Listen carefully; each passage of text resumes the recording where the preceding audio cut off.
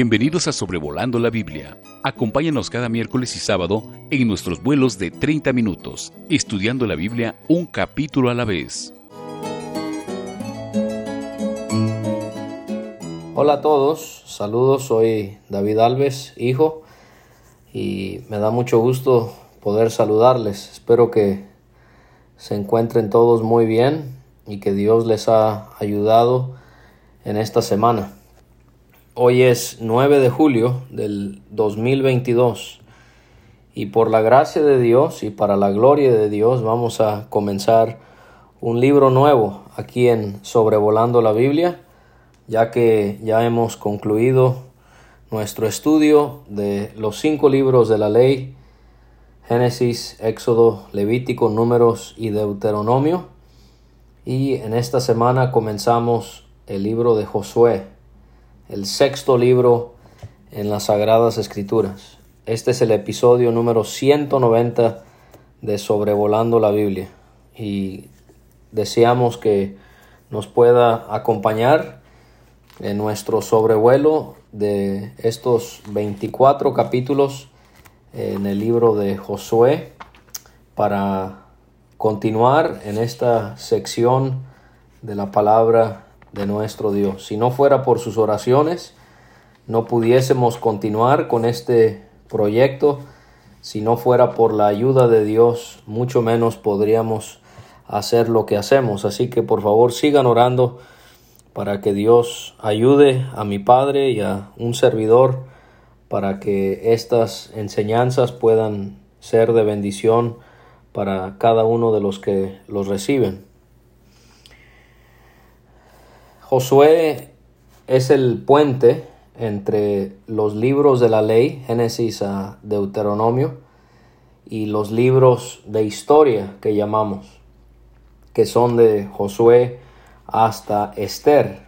Ya después de Esther tenemos libros que son poéticos, pero de Josué a Esther vamos a estar viendo en los próximos años libros históricos.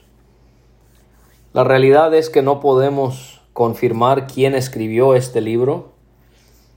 Obviamente fue alguien inspirado por Dios, eso no está en duda, sino más bien no sabemos quién fue la persona a quien Dios inspiró para poder escribir lo que tenemos en este libro.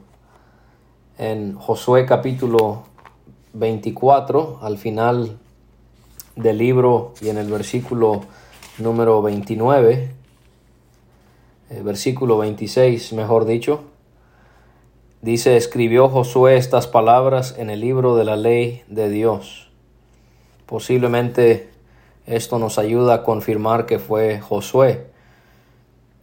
También hay porciones que hacen entrever que la persona que escribió el libro fue testigo de los eventos que se llevaron a cabo. Hay aquellos que sugieren que alguien más habrá escrito este libro, porque en el capítulo 4, versículo 9, capítulo 5, versículo 9, capítulo 7, versículo 26, se habla de distintas cosas que continuaron siendo hasta ese día, dice hasta hoy. Y esto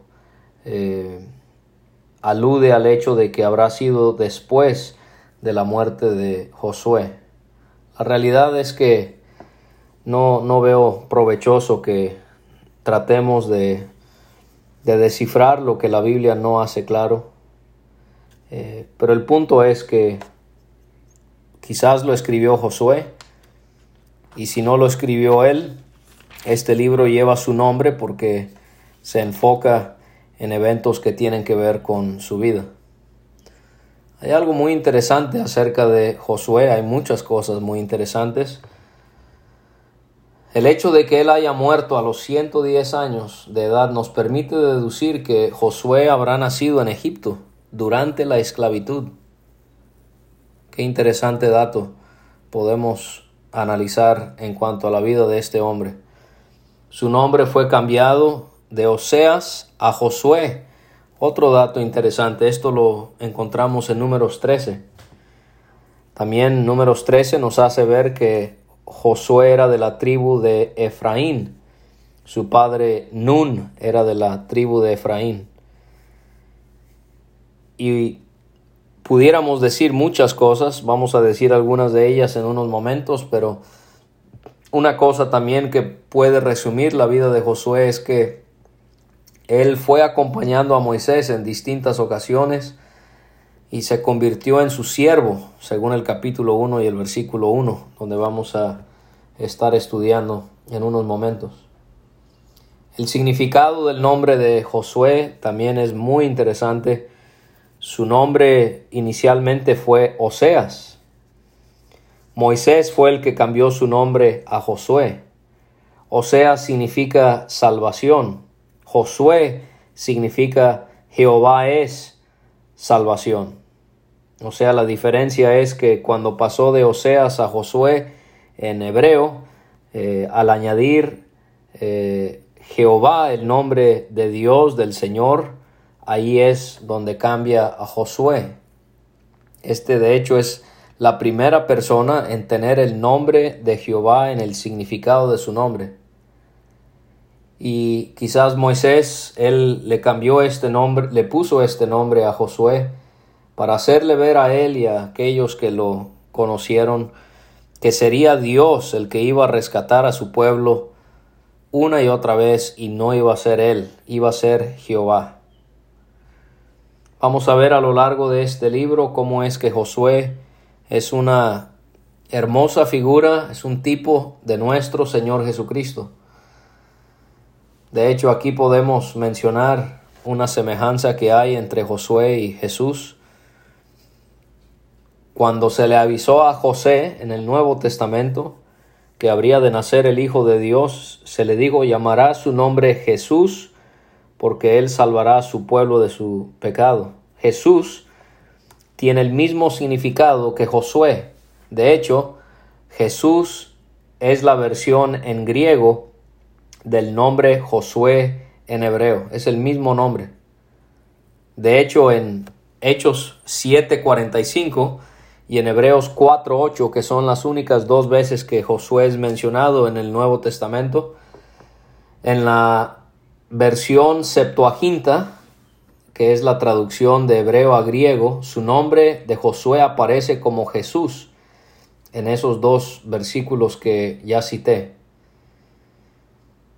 Si el éxodo o la salida de Israel de Egipto fue aproximadamente en el año 1440 a.C., Josué y los eventos que se llevaron a cabo en este libro y el hecho de que este libro haya sido redactado, escrito, posiblemente habría sido entre el año 1400 y 1350 antes de Cristo, aproximadamente.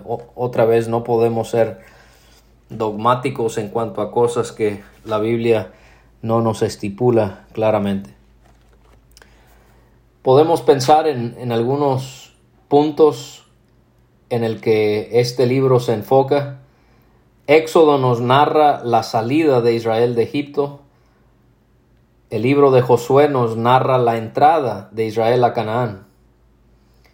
Recuerde que Deuteronomio, veíamos en el episodio pasado, en los episodios pasados, mejor dicho, en plural, que los capítulos finales de Deuteronomio, Israel está en los campos de Moab, alistándose para entrar a la tierra prometida. Y aquí en Josué vamos a ver en los primeros capítulos cómo es que en el capítulo 3 ellos cruzan el río Jordán para poder entrar a la tierra prometida. El libro de Josué abarca unos 25 años de historia en la nación de Israel.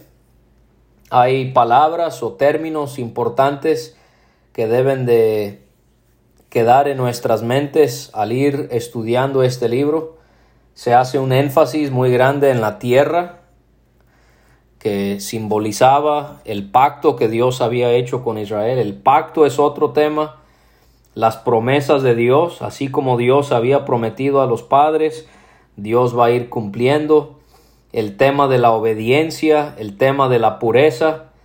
Se enfatiza también la necesidad de un liderazgo piadoso. También se enfatiza la idea del descanso que Dios le quería proveer a su pueblo redimido. Así que estas cosas vamos a irlas trazando al ir viendo este precioso libro.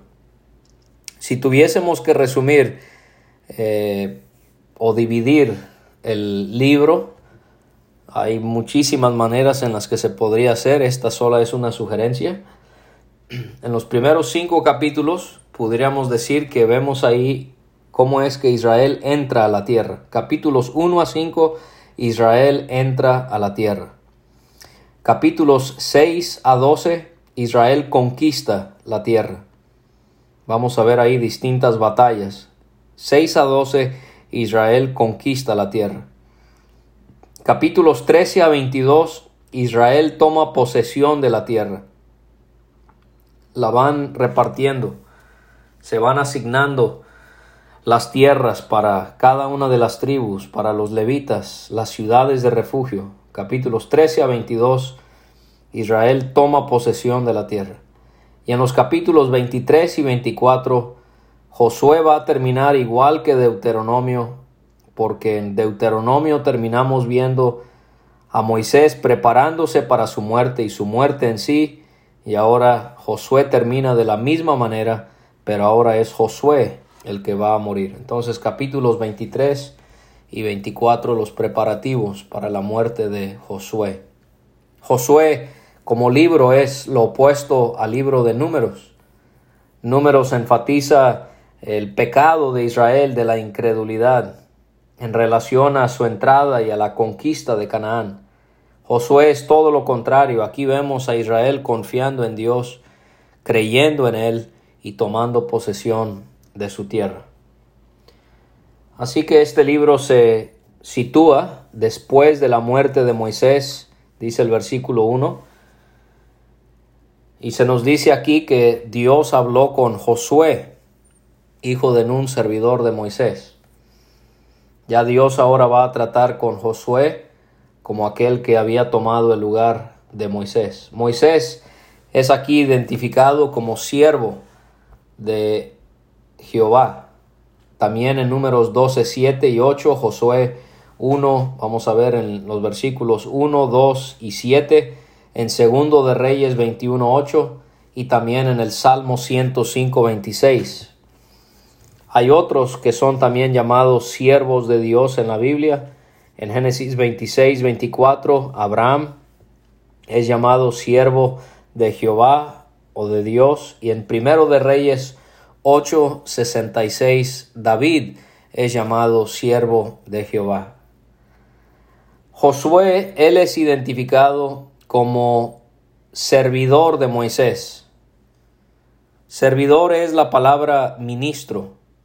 En Éxodo 28, 35 tenemos que se nos dice acerca de este mismo personaje llamado Josué. En cuanto a su figura, dice, es en cuanto a Aarón.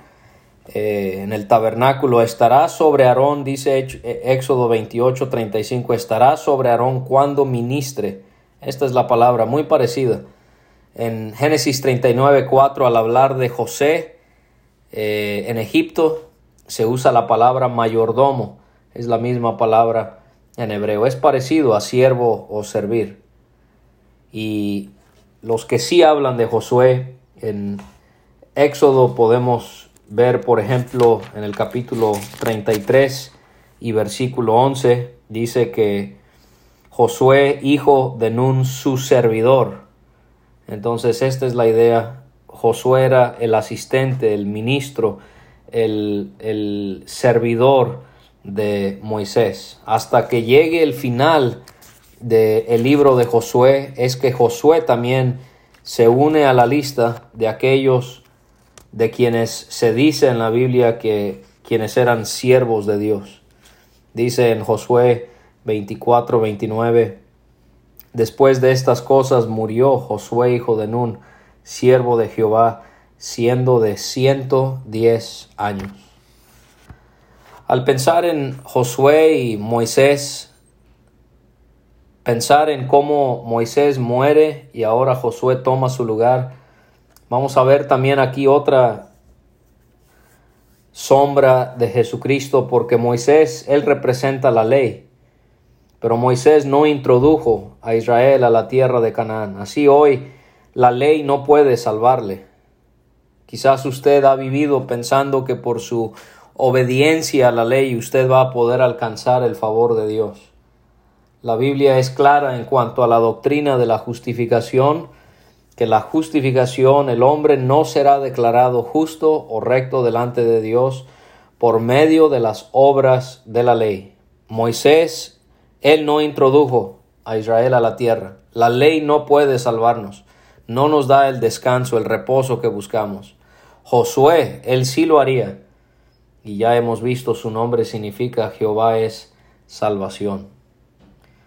La muerte de Moisés y ahora esta nueva responsabilidad que tenía Josué nos hace ver que la fidelidad de Dios no se vio modificada con la muerte de Moisés. Dios no necesita de un hombre en específico para que él pueda serle fiel a los que son suyos. Moisés muere, pero la obra de Dios continúa, porque Dios es el que está en control. Dios es el que es fiel sin la necesidad de tener a un hombre vivo o activo. Hay otros libros que inician con la muerte de una persona. Cuando lleguemos a Jueces, vamos a ver que Jueces inicia con la muerte de Josué. Segundo de Samuel inicia con la muerte de Saúl. Segundo de Reyes inicia con la muerte de Acab.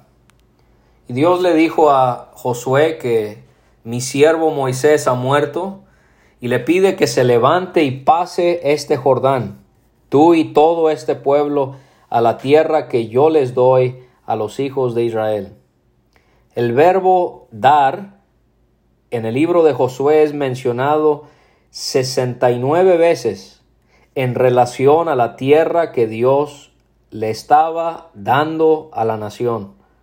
Por eso le comenté que este es uno de los temas primordiales en el libro, la tierra, y se va a enfatizar en unas 69 veces Jehová dándole esta tierra a Israel.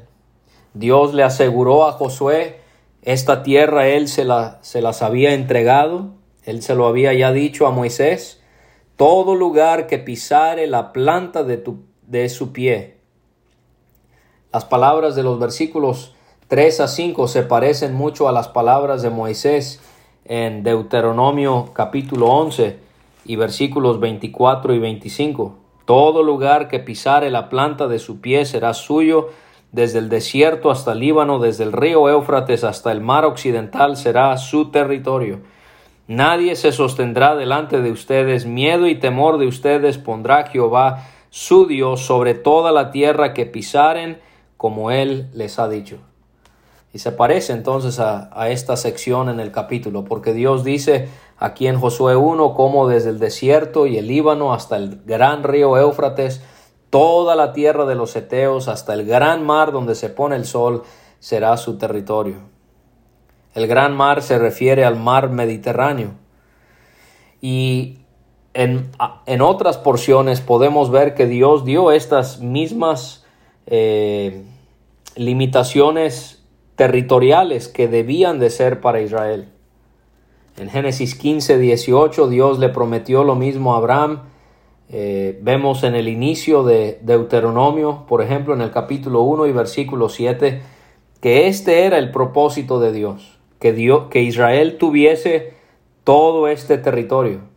Yo le animo a que tome un mapa y pueda ver cómo es que Dios había destinado un territorio tan amplio, y también si se fija y estudia el panorama geográfico, era una tierra toda ella próspera, muy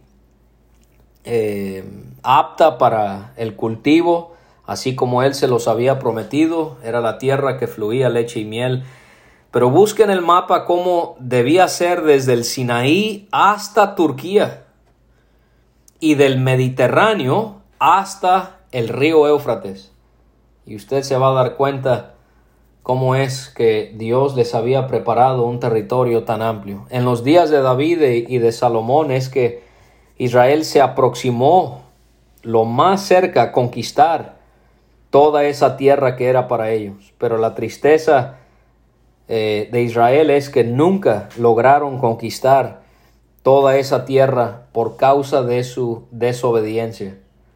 Y vamos a ver que el hecho de que Dios quería que esto sucediera a través de Josué, cómo es que ellos van a ir conquistando, cómo es que ellos van a ir saliendo victoriosos y van a disfrutar de los despojos y de los bienes y del territorio nuevo que sería para ellos. Vemos ahí a Josué como una figura también de Cristo, quien es el capitán de nuestra salvación, como podemos ver en Hebreos 2, versículo 10. Dios le prometió a Josué que nadie te podrá hacer frente en todos los días de tu vida. Le promete que así como Él estuvo con Moisés, Él va a estar con él. No te dejaré ni te desampararé. Dios le prometió a Josué que su presencia estaría con él como lo hizo con Isaac en Génesis 26:3. Le hizo la misma promesa a Jacob en Génesis 31:3. Le hizo la misma promesa a Moisés en Éxodo 3 y versículo 12. Y aquí vemos que le hace la misma promesa a Josué, que no lo iba a dejar, sino que su presencia iría con él. En Deuteronomio 31 ya veíamos que en ese capítulo, cuando Josué es nombrado sucesor de Moisés, Dios también le prometió que él iría con él. Josué iba a poder lograr todo lo que iba a hacer porque Dios estaba con él. No era por su inteligencia, no era por sus bienes, por su ejército, no era por estrategias militares que él tenía en su mente. Todo era porque Dios iba a ir con él. Josué se habrá sentido quizás incapaz de llevar a cabo esta difícil tarea, y por eso Dios le dice en más de una ocasión aquí en el capítulo: esfuérzate y sé valiente, porque tú repartirás a este pueblo por heredad la tierra de la cual juré a sus padres que la daría a ellos. Estas palabras de ánimo también se le dijeron cuando fue nombrado a Josué, cuando fue nombrado sucesor de Moisés, que se esforzara, que fuera valiente. Esto le habrá animado a poder llevar a cabo esta tarea que Dios tenía preparado para él. Y nos hace ver que si vemos la vida de Josué, podemos ver cómo Dios lo fue preparando. Distintas experiencias, como en Éxodo 17, él fue llamado a ser el comandante del ejército cuando pelearon contra Amalek. Como él estuvo cerca de Moisés cuando él subió el monte Sinaí para estar en la presencia de Dios. Él fue quien escuchó la fiesta que se llevaba a cabo en el campamento cuando adoraron al becerro de oro, y se lo hizo saber a Moisés para que regresaran a ellos. Él fue uno de los espías que fueron a Canaán. Él fue uno de dos únicamente que estuvo dispuesto a testificar en contra de la mayoría de los espías. Y aquí podemos ver cómo en la providencia de Dios, Dios fue preparando a Josué para que cuando llegara este día, que él tomara esta gran responsabilidad, él estuviese preparado. Así usted y yo no podemos pensar que hay tiempo perdido, que hay experiencias que Dios permite en nuestra vida que son al azar o que son vacías. Todo tiene un propósito. En la soberanía de Dios todo tiene un propósito.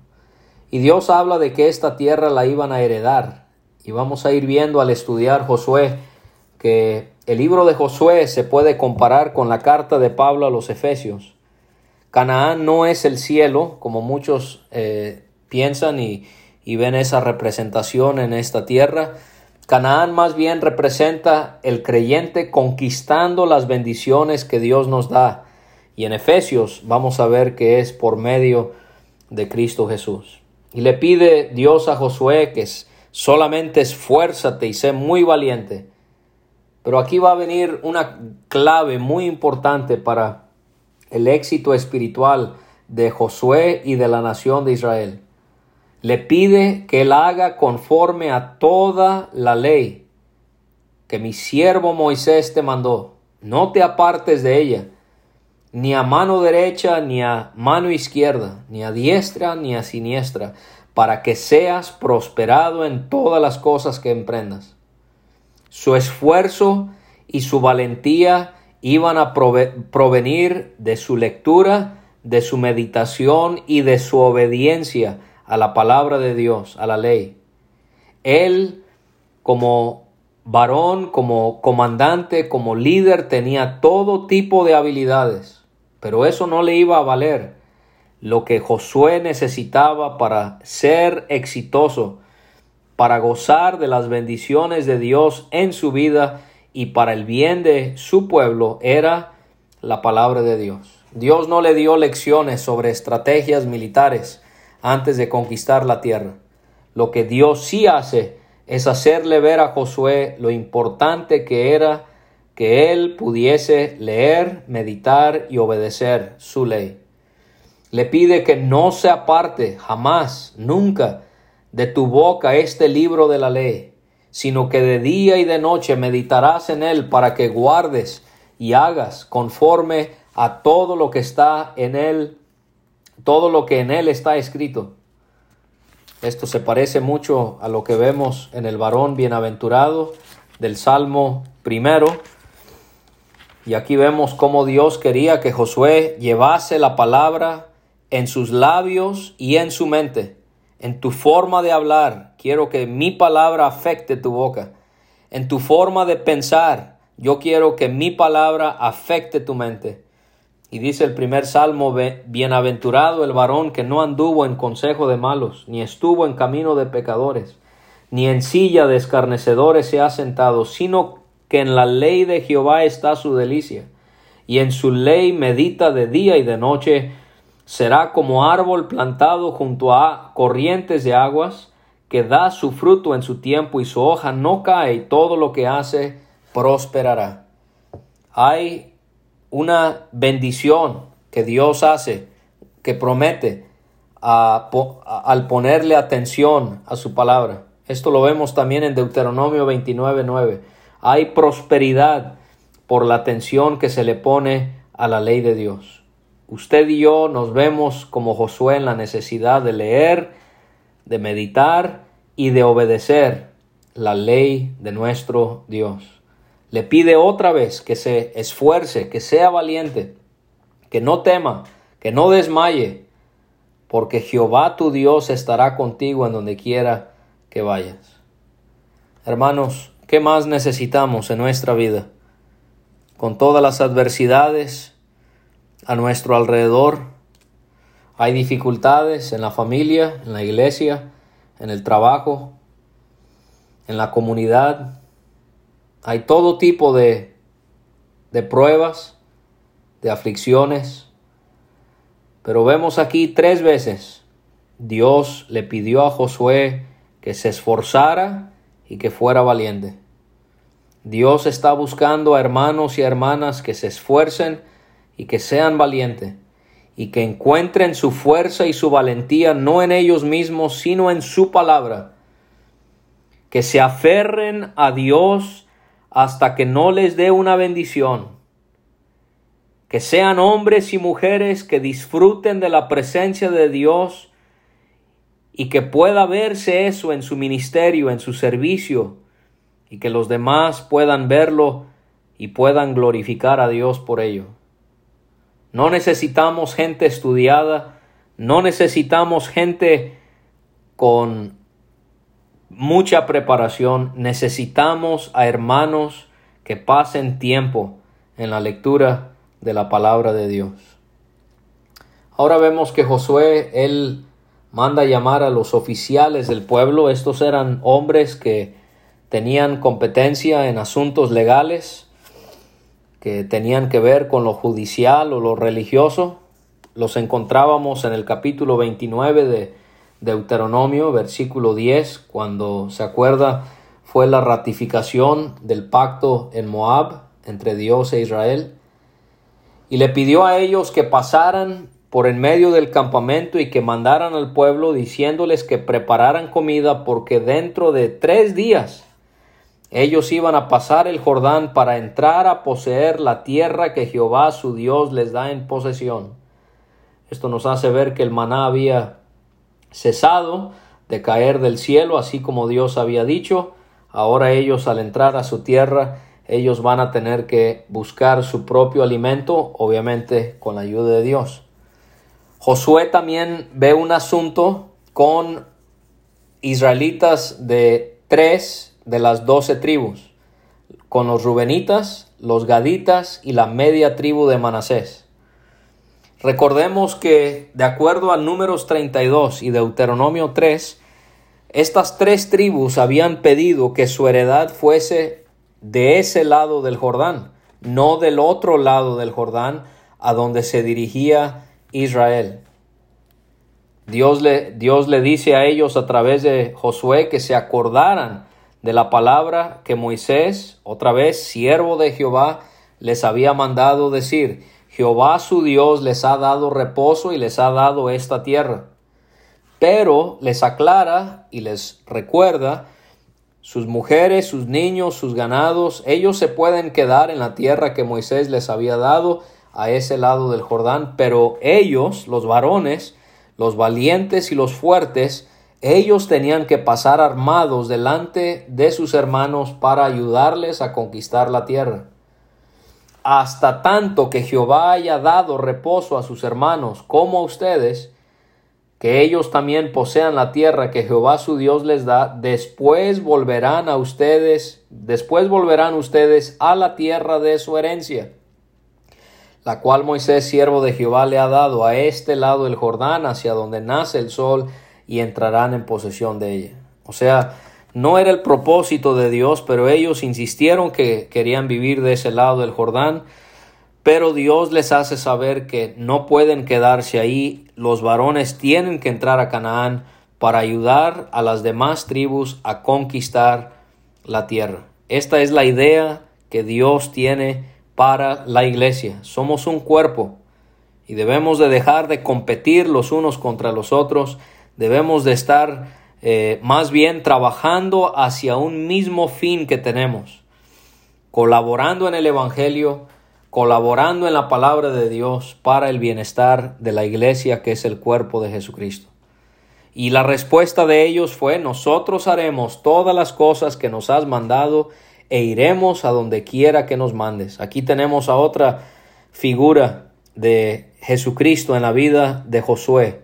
Aquí podemos ver a Josué como figura de Cristo, como Señor, cómo ellos se sujetan a Él, a su palabra, y podemos ver a Josué como a Jesús, quien es para nosotros nuestro Señor, y nosotros nos doblegamos ante su autoridad. Y les dijeron a Josué que de la manera que obedecimos a Moisés en todas las cosas, así te obedeceremos a ti. ¿Pero qué era lo que pedían? Solamente que Jehová tu Dios esté contigo, como estuvo con Moisés. ¿Qué es lo que busca el pueblo en un líder? Que esa persona cuente con la presencia de Dios. Hermano, usted no va a poder ganarse la confianza o la obediencia de los hermanos simplemente porque usted tiene un lugar de responsabilidad en la iglesia. Eso no va a bastar. Los hermanos quieren ver que usted es alguien que cuenta con la presencia de Dios en su vida. Y fácilmente ellos van a seguirle, obedecerle e imitar su ejemplo. Van a confiar en usted, van a trabajar con usted. El pueblo quería ver que Josué contase con la presencia de Dios, así como fue en el caso de Moisés. Y cualquiera que fuere rebelde a tu mandamiento y no obedeciere a tus palabras, en todas las cosas que le mandes, que muera. Esa era la ley de Dios. muerte para la desobediencia a su ley. Y el capítulo termina con esas hermosas palabras: solamente que te esfuerces y seas valiente. Dios nos ayude a poder ser como Josué, quien encontró su fuerza y su valentía en Dios y por medio de la palabra de Dios. El próximo miércoles continúe escuchándonos aquí en Sobrevolando la Biblia para seguir con Josué capítulo 2. Un saludo a todos y Dios les bendiga siempre. Gracias por escuchar este estudio. Escríbenos a sobrevolandolabiblia@gmail.com. Visita nuestra página www.graciamasgracia.com. Hasta la próxima.